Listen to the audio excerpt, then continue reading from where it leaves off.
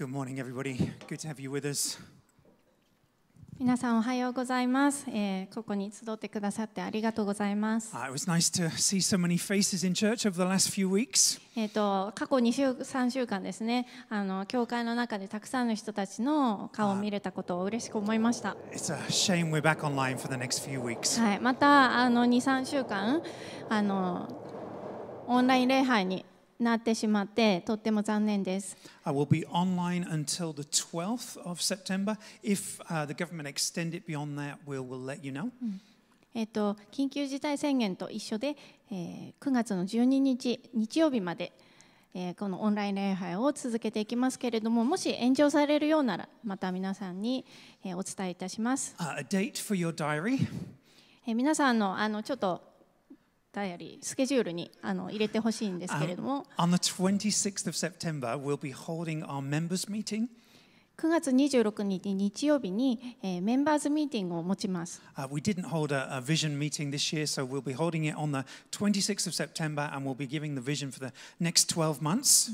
今年はビジョンサンデーっていう、そういう集まりをできなかったので、9月の26日に教会メンバー向けのこの集まりをして、これからの12ヶ月間へのこのビジョンを分かち合いたいと思います。Then following our members meeting, the following week we're going to host 2 days of prayer and fasting for those who'd like to join us as a church. またメンバーズミーティングがあったその次の週に、2日間に分けて祈りと断食の日を持ちたいと思っています。We'll send you more details of that nearer to the time.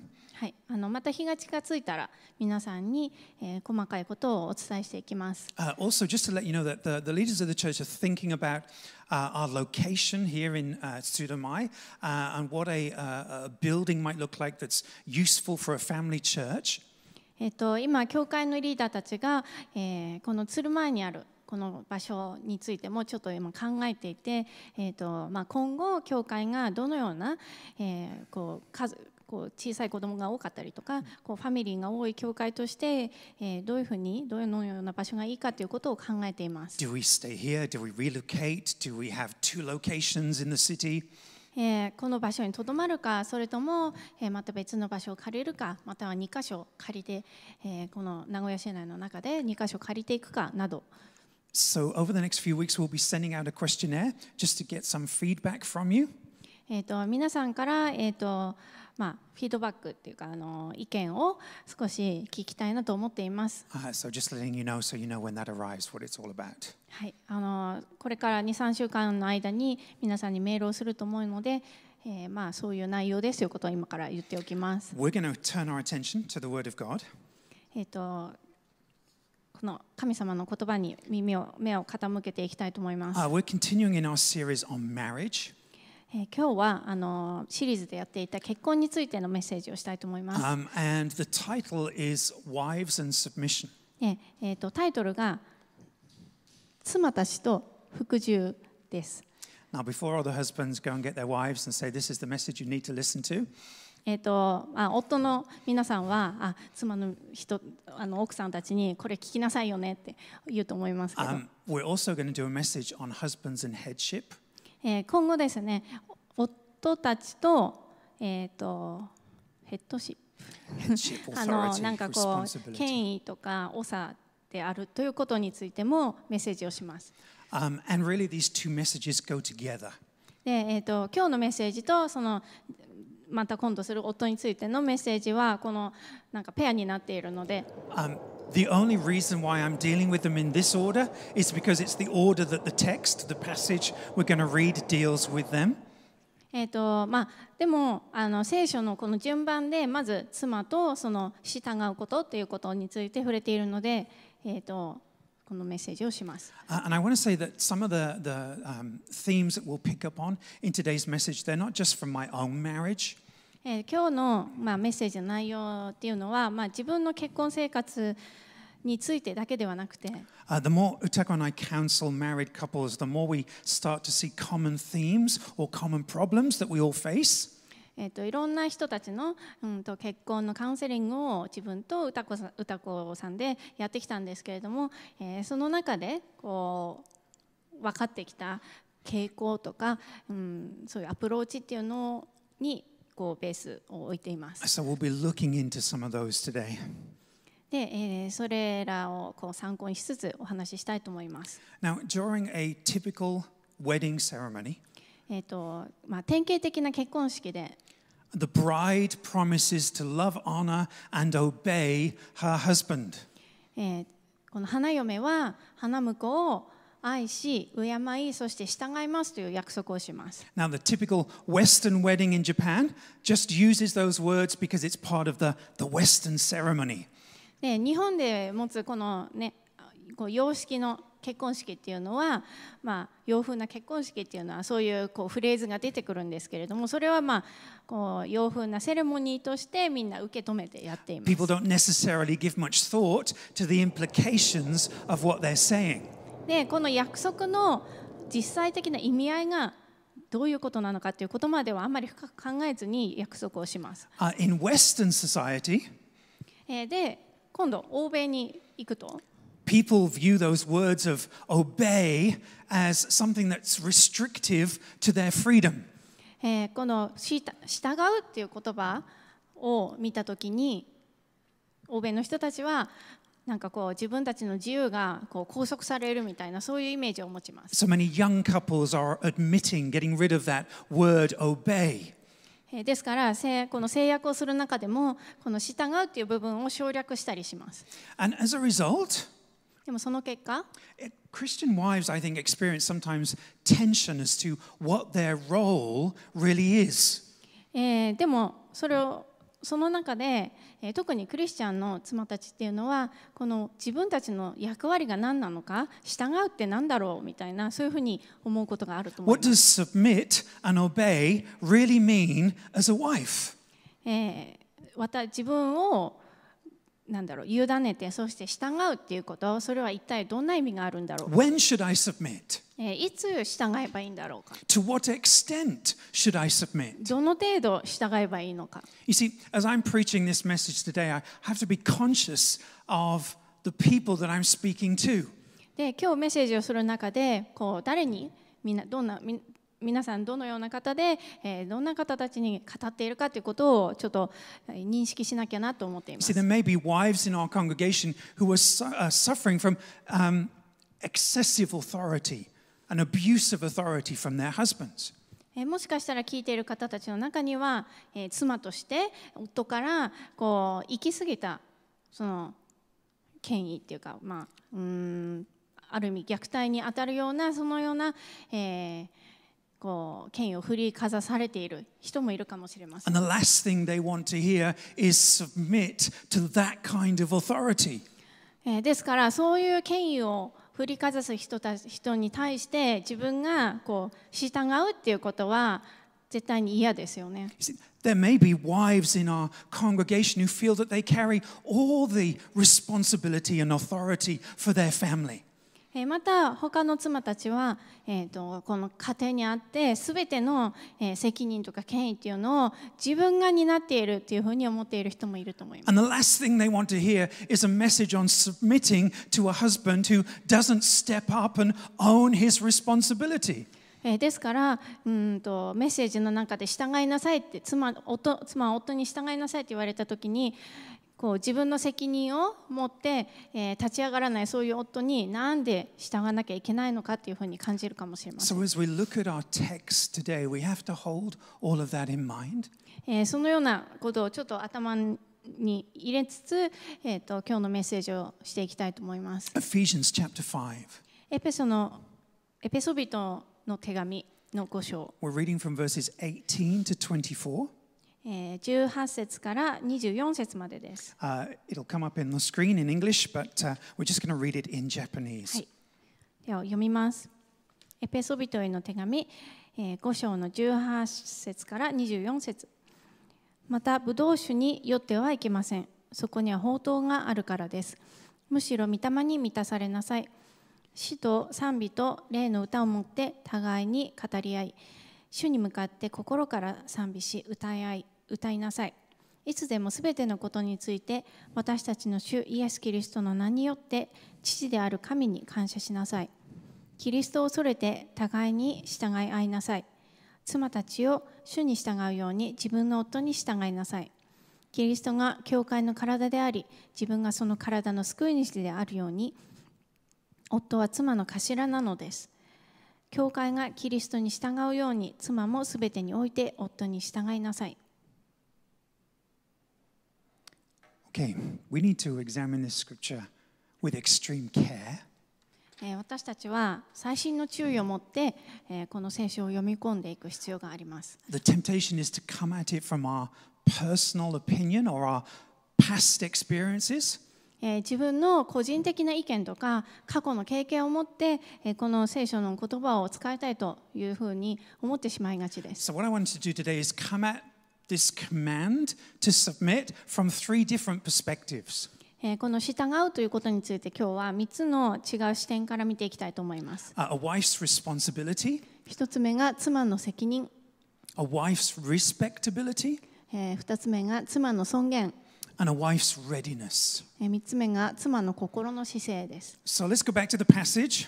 聖書の箇所に戻ります。 Verse 21, 21節。Paul says everyone should be submitting to everyone else. パウロはすべての人たちがお互いに従い合うべきであると言っています。 But then in verse 22, he suddenly changes who he's talking to. でもそこから急に22節に入ってこう語りかける相手を変えています。 And he singles out wives and he says, wives, submit to your husband. 突然ですね、妻たちは、ちょっと待ってくださいね。妻たちを、自分の夫に従いなさいというふうに言っています。To understand why he does this, we have to go all the way back to verse 18. なんでパウロが突然こんなことを言い始めたのかっていうことなんですけど、まず18節に戻っていきます。In verse 18, Paul says Christians are to be characterized by the fruit of the Spirit. ここで18節で、パウロは、クリスチャンというものは、御霊の実によって識別されるものであるというふうに言っています。So verse 18, Christians shouldn't be controlled by the world, such as wine and those kinds of things. クリスチャンはこの世のもの、例えばお酒とかそういうものによってコントロールされるべきではないと。He says instead they should be filled with the Spirit. むしろ聖霊によって満たされなさいと言っています。You see, and then Paul goes on to define what he means by being filled with the Spirit. そして、この聖霊によって満たされるということがどういうことなのかをさらに、定義しています。Verse 19 19節 talks about singing spiritual songs. 霊的な歌を歌うとか。Verse 20 talks about giving thanks always. また20節で、常に感謝ごめんなさいね。感謝をするとか。Verse 21 and submitting to one another out of reverence for Jesus Christ. そして21節、キリストを恐れて互いに従い合いなさいというふうに言っています。So submitting is just one aspect of what Paul sees as the fruit of being filled with the Spirit. で従うということは聖霊に満たされたことによって、生じるものであるというふうに、生じるものの一つであるというふうにパウロは言っていま So す。 he's talking about being filled with the Spirit. 聖霊に満たされることを語り、He's mentioned that submitting is one aspect of being filled with the Spirit. 従うということはこの聖霊に満たされた時の一つのこの特徴ですよというふうに言っ And てい now ま what す。 he does is he highlights three different relationships which require submission. そしてこの従うということが必要になる3つの関係性についてパウロは語っています。 Wives and husbands, 妻と夫、 children and fathers, 子供と父親、 slaves and masters, or employees and employers. 奴隷と主人、今で言うと、雇用主と雇い主、違うか。Sounds good. はい、すみません、雇われている人と雇っている人で Okay. す。 So, although in verse 21 Paul said everybody should submit to one another, ここで20節で、21節で互いに人々は互いに従い合いなさいというふうにパウロは言っていますが、 what he doesn't do is remove the authority figure from the relationship. ここで、この権威を持った存在っていうのをこのような関係性の中から取り去ってはいないということがあります。It doesn't say submit to one another, oh, and fathers, you have no authority anymore. お互いに従い合いなさい。だからお父さんにはもう権威がありませんとは言っていません。He doesn't remove the husband's authority or the father's authority or the master's authority. 夫とか父親、主人からのこの権威っていうのを取り去ってはいないんです。In fact, what he goes on to do is to explain that authority. むしろその権威についてさらに説明をしています。Verse 25 25節で tells husbands, love your wife by giving yourself up for her, by sacrificing yourself, husbands. はい、25節ですね。夫たちをキリストが教会を愛し、ごめんなさい。Verse 25. キリストがご自身を捧げたように、自分たちも妻を愛しなさいというふうに言っています。He says, fathers, lead your children, but don't provoke them. また、お父さんたちも父親たちも、子供たちを導かなきゃいけないけど、彼らを怒らせてはいけませんと言っています。Chapter 6, verse 9, he says, masters, honor your slaves. また、主人たちも、奴隷に対して、敬う心を持ちなさいというふうに言っています。So we can sum up this teaching これらのこの教えをまとめると、as this on the board. はい、Husbands, fathers, and masters are to use their authority for the good of those who are submitting to them. まとめますと、夫、父親、主人は自分たちの権威を自分に従う者の益のために用いなければなりませんというふうになると思います。Now we'll talk in more detail when we do a message on the role of the husband, okay? In that, because that is where the abuse happens. よくDV とかありますけれども、この夫の権威についてのところでこの部分はもうちょっと深くまた今度話していきます。Authority isn't given for the benefit of the authority figure. 権威っていうのは権威を持つ人のこの利益のために与えられているわけではないのです。Authority is given to the husband for the benefit, for the flourishing of his family. 権威は夫に与えられていますけど、それは、その彼の家族が栄え、こう成長していくために与えられています。That means if a husband abdicates his authority, gives up on it, walks away from it, he's actually damaging the flourishing of his family. もし夫がその権威っていうのをこう放棄したら、それは自分の家族にダメージを与えていることになります。Imagine if a father says to his child, I won't exercise my authority anymore. Just do whatever you like. 例えばお父さんが子供に対して、私はもう父親の権威は使わない、もう好きなようにしなさいって言ったとします。It's going to damage his child. そうしたら、その子供のこの人生をダメにしてしまいます。What happens if that same father says, I'm going to punish you now because I'm really tired? また同じお父さんが、お前に罰を与える、私は疲れているからって言ったら、That's an abuse of authority. He's using authority for his own benefit. それは、自分のためにこう権威を使っているということなので、それもまた、子供にダメージを与えていることになります。Back to our text. 今日の箇所に戻りますけど、Paul sees submission as part of what it means to be spirit-filled.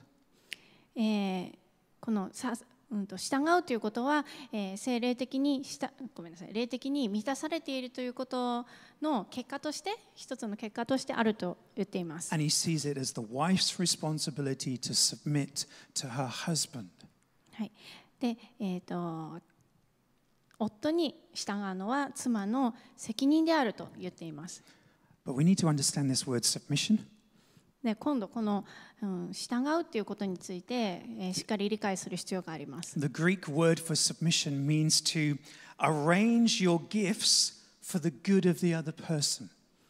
この従うという言葉のこのギリシャ語のこの元々の意味っていうのは、相手のために賜物才能を使うことっていうふうにあります。So all the gifts that God has given to the wife, で、神様が妻に与えてくれた、才能とか賜物、her intellect, 知性とか、her compassion, 憐れむの心とか、her skills またいろんなスキル、are brought into the marriage それらが結婚の中にこうもたらされて、for the good of the husband and the good of the family. それは、夫のためであり、また家族のためなのです。Back to that verse 22. Let's bring it up on the screen. 22節に戻ります。Wives, submit to your own husbands as to the Lord. 妻たちを主に従うように自分の夫に従いなさいとあります。Okay, when you came to faith in Jesus Christ, 私たちがイエス・キリストにある信仰を持ったとき、you would have been aware that that meant submitting every area of your life to Jesus Christ. この自分の人生のすべての側面にあってイエス様に従うということをしていきます。And you'd bring all your intellect and skills and talent and giftings and you'd serve for the good of the church. そして自分の持っている知性とか才能とかスキルとかそれらすべてのものを持ってきて教会に使えます。When a wife enters marriage, she brings all of that to serve the good of the family. 妻が結婚をしたときに、結婚に入ったときにも、それらの持って与えられているものっていうのを結構、家族のために、用いていきます。Now, Paul mentions this principle in 5 different letters. この原則っていうのをパウロは5つの手紙の中で語っています。You can see them on the screen. はい、それらはこのスライドで見ることができま When すけど。 Paul talks about this, he links it all the way back to Abraham sometimes. ね、この手紙の中で時にパウロは、アブラハムの時代にまで遡って語っています。And I say that because this isn't just one principle for one letter. なぜかというと、この原則、パウロが語っている原則っていうのは決して一つの手紙に対するものでもなく、It's not one principle for one church culture. また一つの教会の文化に対するものでもなくて、Paul sees it as a biblical principle going all the way back to Abraham. 聖書的なこの原則っていうのは、アブラハムの時代にまで、こう当てはまるというふうに考えています。So point number 2, a wife's respectability. はい、2つ目が妻の尊厳についてです。See, the idea that a woman should pour all her gifts to support her husband gives some people the image that somehow the wife is secondary to the husband. で、もし妻が、自分の才能とか、持っているものを、夫のために使うとしたら、それはなんか妻がこうちょっと劣っている存在になるんじゃないかというふうに考える人もいると思います。Feminism would say that this whole idea is demeaning, devaluing women. こういう考え方は、フェミニズムだとこういう聖書的な考え方っていうのは女性の価値を貶めるものだというふうに、言います。They link it to the owner of a dog. で、犬の飼い主の、話とこうリンクさせるんですけど、When the owner of the dog tells the dog to sit, the dog sits. はい、犬の飼い主は犬に対して、日本語で何て言うの？ sit っていうの座れって言います。When they tell the dog to roll over, the dog rolls over. で、犬になんかこうコロコロ転がりなさいって言うと、犬はコロコロって転 The が dog りま has す。to deny all of its instincts and just obey whatever his master tells him to do. で、犬はこう自分の犬としての本能をこう捨てて、こうご主人の言うことを聞きますね。That's how many people see submission. ね、それが従うっていうことだというふうに考える人が多くいます。That's how some husbands see submission.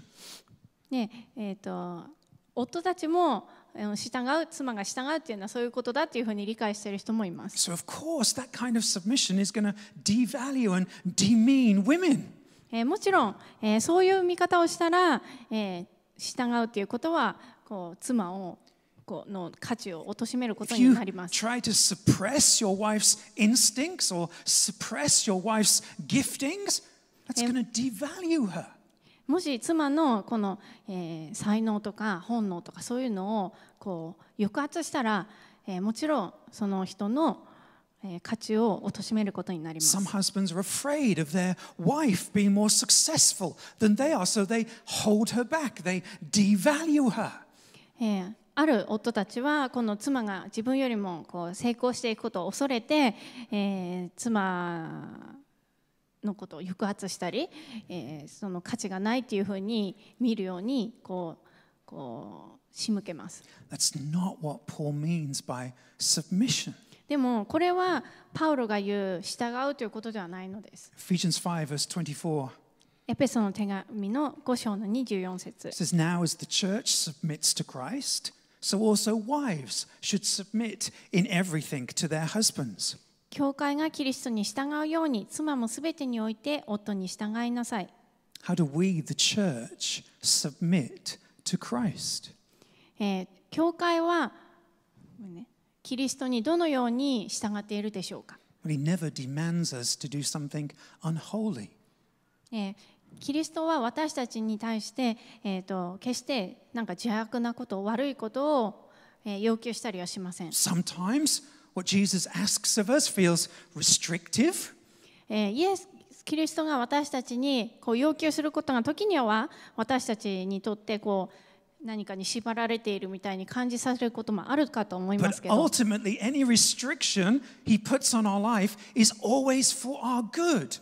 でもイエス様が私たちに与えるこの境界線というか、それは最終的には私たちのためにあります。Submission, it's not just limited to wives. 従うということは、妻だけに与えられた命令ではありません。 1 Peter chapter 5, we'll bring it up on the screen. ペテロの第一の手紙の5章にこのように書いてあります。 We'll read it in Japanese. 日本語で読みます。同じように若い人たちを長老たちに従いなさい。皆互いに謙遜を身につけなさい。神や高ぶる者には敵対し、へりくだった者には恵みを与えられるから、へりくだった者には恵みを与えられるのです。We know that submitting to the elders of the church doesn't mean you just blindly follow them. 例えば教会のこの長老に従うっていう時にもこの盲目的に従えと言っているわけではありません。It means that you honor the structures that the elders have put in place within the church. この長老という存在が教会の中にこう与えられているこの仕組みをこう敬いなさいというふうに聖書を教えています。And those structures are not there to stop you from being you.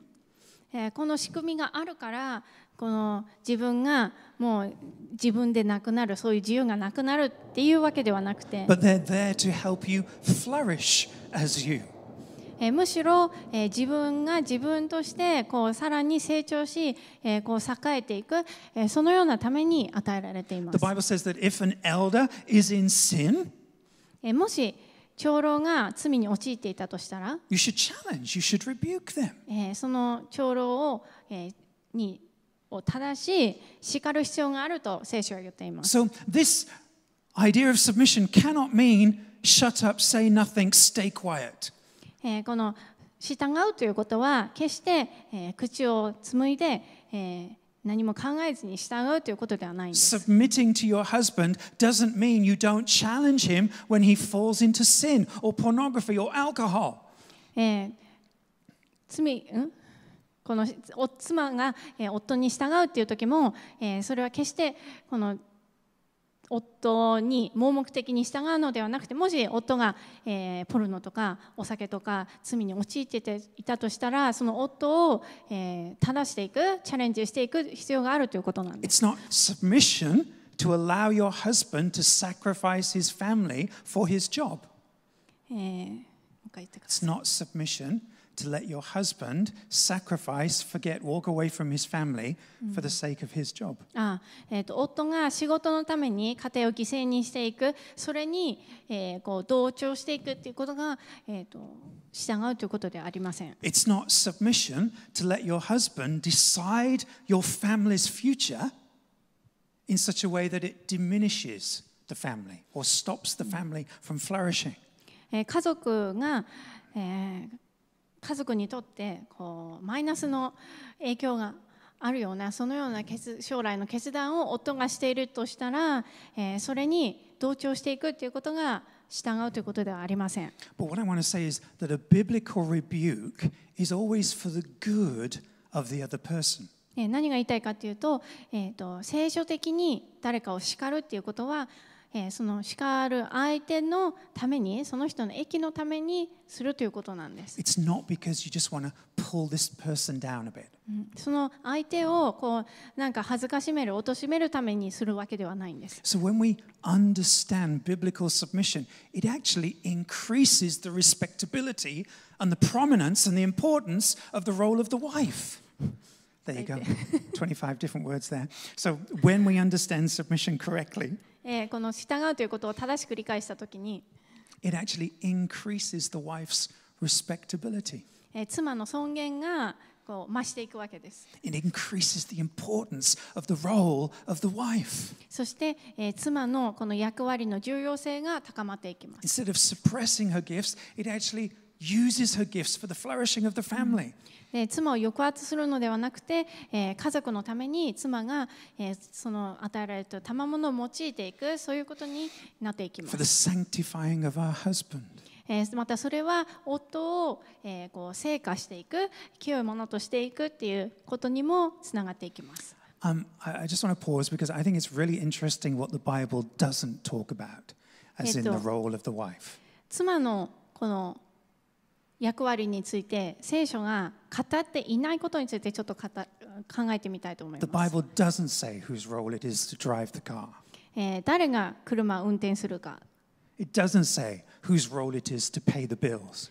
誰がこの月々の支払いをするか。It doesn't say whose job it is to wash the dishes. 誰が皿を洗うか。It says the husband's authority is to be used to make his wife radiant. 聖書が言っているのは、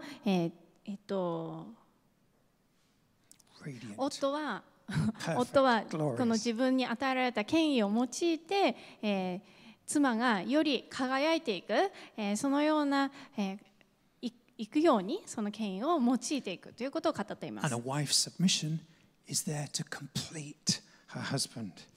そして、妻が従うということもこの夫をより完全なものとするために、やっていくというふうに語っています。Final point. 最後のポイントです。A wife's readiness. 妻の心の姿勢です。I should pause now and just check YouTube and see how many people have switched off. もしかしたらもうここまでにね、YouTube をブチって切った人がいるかもしれませんけども。A wife grows in her love for her husband. 妻のこの夫に対する愛情が成長していく中で、as she supports her husband through a crisis at work.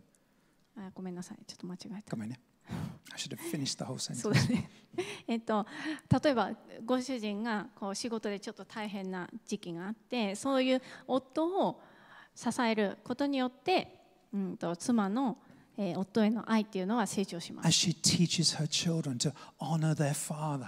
また子どもたちにお父さんを敬いなさいというふうに教えることによって、妻の夫への愛というのは成長します。As she follows her husband's decisions because she trusts the depth of his relationship with God.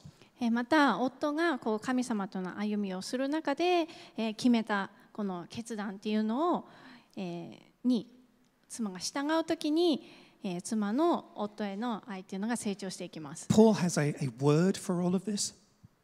パウロはこれらの、a word respect. 敬うという言葉をパウロは使っています。Ephesians 5 verse 33. エペソの手紙の5章の33。However, let each one of you love his wife as himself, and let the wife see that she respects her husband. はい、ちょっとお待ちください。33。それはそれとして、あなた方もそれぞれ自分の妻を自分と同じように愛しなさい。妻もまた自分の夫を敬いなさい。Why does he say, husbands love your wife, wives respect your husband? Why doesn't he just say, why don't you both love each other? なんでお互いに愛し合いなさいではなくて、夫よ妻を愛しなさい、妻よ夫を敬いなさいというふうに言っているんでしょうか。Paul is he's focusing on the weakness in men and the weakness in women. ここでパウロは男性のこの弱点というか弱みとまた女性の弱みっていうものにこう対処して語っているんです。Now we've said men often use their authority to put themselves first for their own benefit. よく男性は自分の権威を用いて、自分の利益のために自分を一番にしようとします。So here he says, husbands, love your wife as yourself. そこでパウロは、夫たちを自分を愛するように妻を愛しなさいというふうに言っています。Women sometimes control their husbands by disrespecting him. 女性は時にこの夫を敬わないことによって彼をこうコントロールしようとします。So Paul specifically says, wives, respect your husbands. ですからパウロは、妻たちを夫を敬いなさいって言っています。During a conflict, how does a husband sometimes react? 何かこう夫婦の喧嘩の時に、夫はどういうふうにこう反応するでしょうか。 He might try to use his strength and his authority to gain control over the situation. 自分の力とか権威を持って、その状況を自分がコントロールしようとするかもしれません。He might shout. 声を荒げたり、He might bang on the table. テーブルをドンって叩いたり。Some husbands might beat their wives. 時には妻を叩く夫もいます。To gain control over the situation. その状況にあって、自分が全てをコントロールしたいと思います。During a conflict, how might some wives react? そのような喧嘩の中で女性はどういうふうに応答するでしょうか。They might seek to win the argument by demeaning their husband. このね、夫との議論を夫を貶めることによって、その議論に勝とうとします。List all the things he is not. 夫がダメなところをリストアップしたり、damage his ego.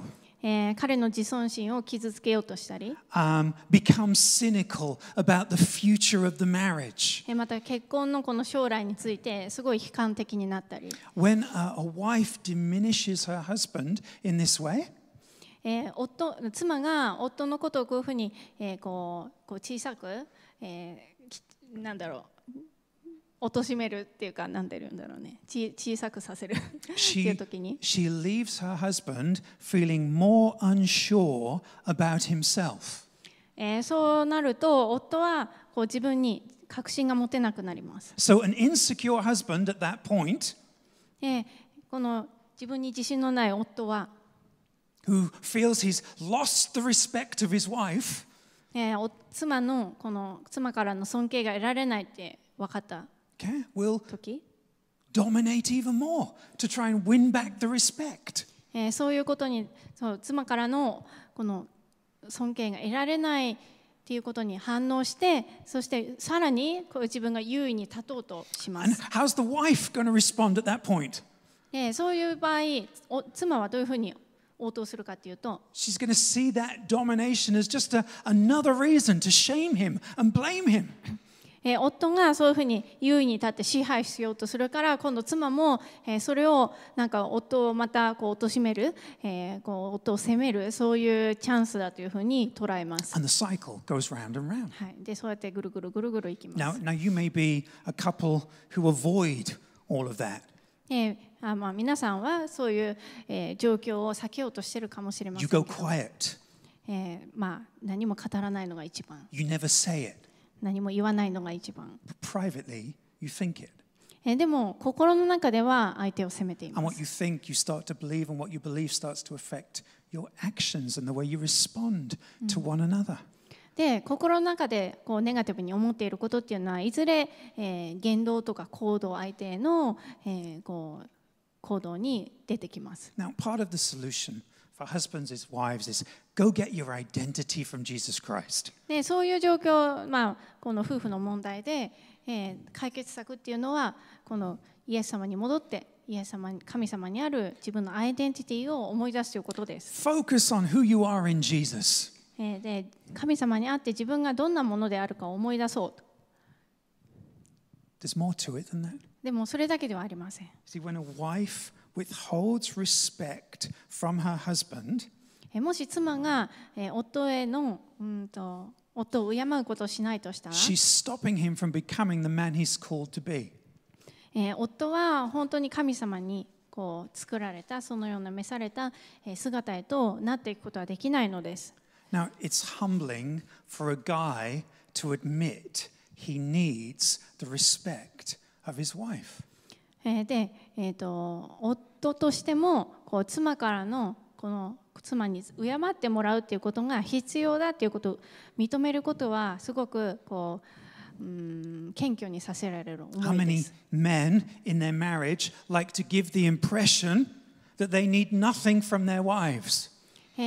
多くの人たちが、夫たちが妻からそういうものはいらない、何にもそんないらないっていうふうにそういう印象を与えているかもしれません。God created marriage in such a way that a wife's respect empowers or diminishes the husband. God created marriage in such a way 神様は、結婚を作ったときに that a wife's respect towards her husband either diminishes him or strengthens him. 妻が夫を敬う、ちょっと待ってね、わかんないね。Okay. It's okay. So the respect that a woman gives to her husband, 妻が夫を敬います。God created marriage in such a way that she has the power to empower him or diminish him. で、妻にはその夫にさらにこう夫を力づける、そのようなこう可能性も与えたし、または夫を貶めるそのような、可能性も与えたってことかな。So, in my working life, 私の仕事の中で、there are times in my job I've had to make unpopular decisions. 時にはこうみんなに支持されないようなそういう決断をしなくてはいけない時も Now, ありました。 in your workplace, there may be times when you feel you're letting your company down as a man. 皆さんも会社の中で、他の人たちにこう失望させる You're failing in your job. 仕事の中で、ちょっと良くない結果を出してしまったとかあ There る may か be もしれません。 times when you're the most popular, you're the most successful guy at work, and other people are after your job. で、自分がこうある程度成功していて、で他の人たちが、皆さんについてきている。That lack of respect, that wrestling for respect in the workplace can be painful. ごめん、ちょっと間違えた。that lack of respect, that struggle in the workplace for a man can be painful. はい、ちょっと私の言ったことは忘れてください。とにかく職場の中で、なんかこう自分に対して、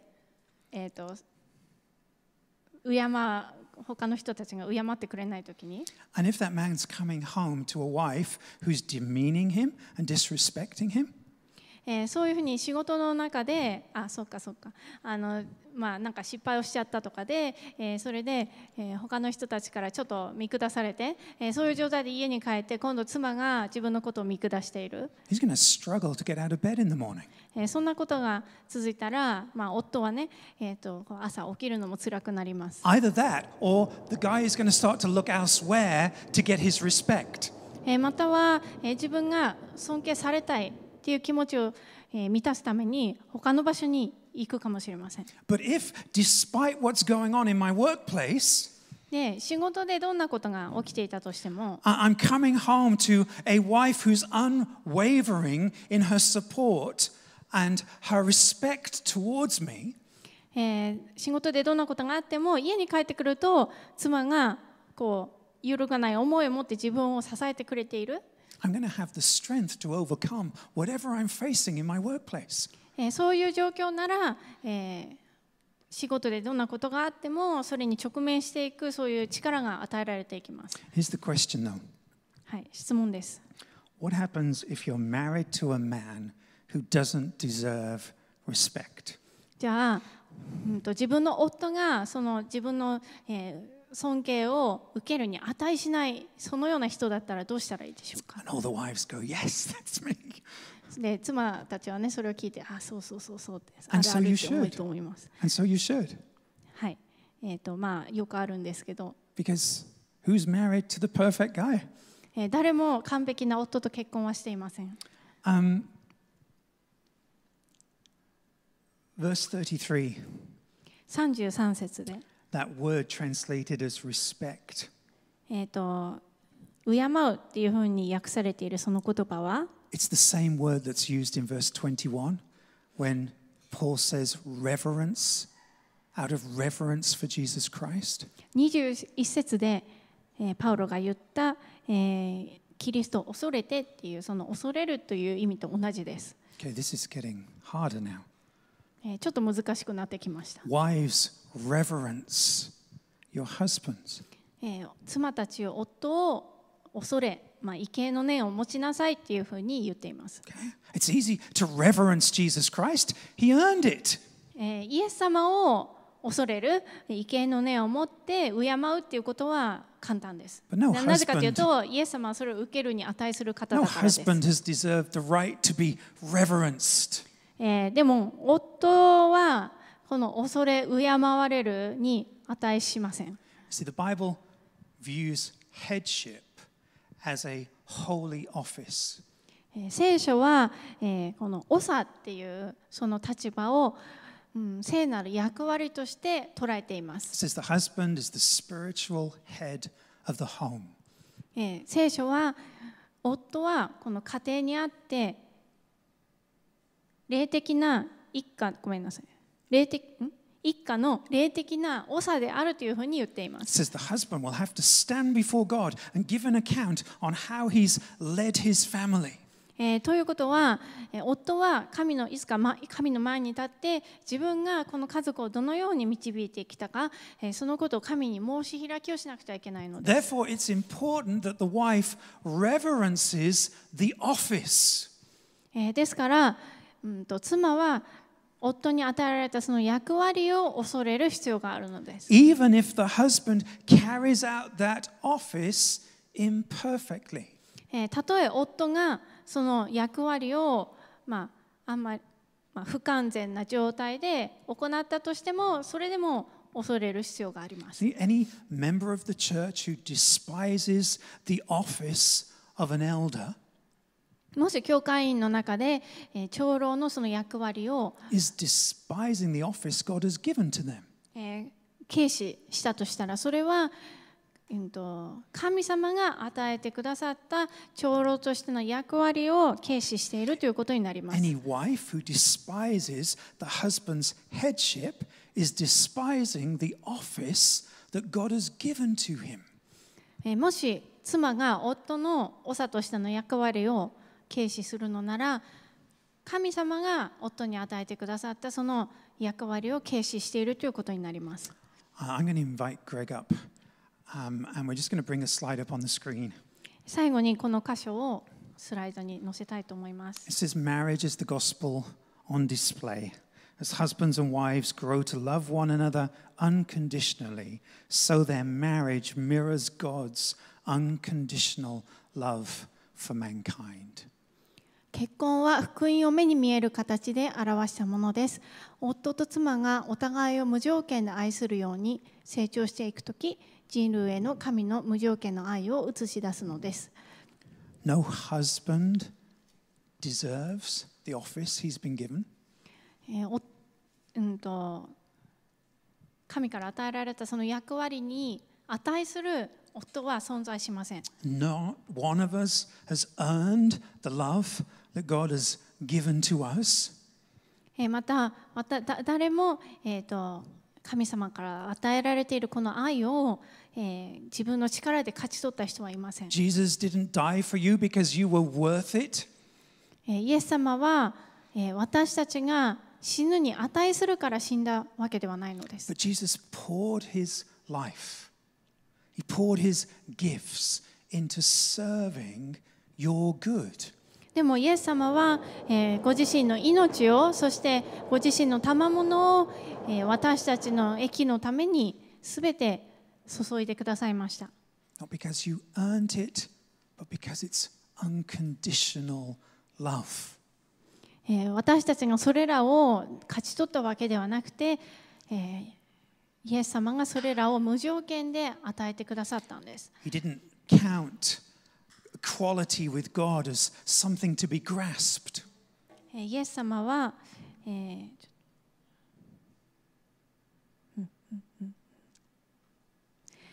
神の見姿であられるのに神としての在り方を捨てられないとは考えず、It says he emptied himself and he willingly took on the form of a servant. ご自分を虚しくしてしもべの姿をとり、人間と同じようになられました。It says he humbled himself by becoming obedient even to death. 自らを低くして、死にまで、それも十字架の死にまで従われました。On the cross he paid the price for your sins and mine. イエス様は十字架の上で、私たちみんなの罪のために支払いをしてくれ He ました。 suffered the consequences for your mistakes and your spouse's mistakes. 自分のすみません、皆さんの罪のその、失敗のその結果、また妻の失敗の結果、それらも負ってくれました。 Then he sent his spirit to empower us. そして、ご自身の霊を送って私たちに力を与えてくださいました。 So according to Paul, according to what we've read today, 今日読んだパウロの書いた箇所によると、 a life filled with the Spirit 聖霊によって満たされたこの命 is one that's been touched by Jesus' example of humility and submission and obedience. それはイエス様のこの、謙虚さ、また従順さ、そして、従うその思い、それらによって動かされたそのような心です。See, submission is not a weak thing. 従うということは決して弱いことではありません。 It's not something that Jesus did lightly or easily. イエス様はそれを簡単に、軽く考えて成し遂げたわけではありません。 It takes the power of the Holy Spirit. 聖霊様の力が必要です。 So the submission of a wife, that's to be honored and appreciated because it takes the power of the Holy Spirit. 妻が従うというときに、それは、聖霊の力によって初めてすることができるのであって、それは本当に、こう夫によって感謝されるべきものです。We're going to close our service with a song in a moment. 今から、礼拝を、賛美の歌を持って終わりにしたいと思います。 But as we lead into that song, we're just going to read to you Philippians chapter 2, verses 1 to 11. ピリピ人への手紙の2章の1節から17節を読みたいと思いま It's す。 not going to come up on the screen. このスライドには出ないので、 I just want you to listen to the words today. この読まれる言葉に耳を傾けてください。So if there is any encouragement in Christ, any comfort from love, any participation in the Spirit, any affection or sympathy, ですからキリストにあって励ましがあり、愛の慰めがあり、御霊の交わりがあり、愛情と憐れみがあるなら、 complete my joy by being of the same mind, having the same love, being in full accord and of one mind. あなた方は同じ思いとなり、同じ愛の心を持ち、心を合わせ、思いを一つにして、私の喜びを満たしてください。Do nothing from selfish ambition or conceit, but in humility count others more significant than yourselves. 何事も利己的な思いや虚栄からするのではなく、へりくだって互いに人を自分より優れたものと思いなさい。Let each of you look not only to his own interests, but also to the interests of others. それぞれ自分のことだけでなく、他の人のことも顧みなさい。Have this mind among yourselves, which is yours in Christ Jesus. キリストイエスのうちにあるこの思いをあなた方の間でも抱きなさい。Who, though he was in the form of God, did not count equality with God a thing to be grasped. キリストは神の見姿であられるのに、神としてのあり方を捨てられないとは考えず、but emptied himself by taking the form of a servant, being born in the likeness of men. ご自分を虚しくしてしもべの姿をとり、人間と同じようになられました。人としての姿を持って現れ、And being found in human form, he humbled himself by becoming obedient to the point of death, even death on a cross. 自らを低くして死にまで、それも十字架の死にまで従われました。Therefore God was highly exalted him and bestowed on him the name that is above every name. それゆえ神はこの方を高く上げて、すべての名に勝る名を与えられました。So that in the name of Jesus every knee should bow in heaven and on earth and under the earth.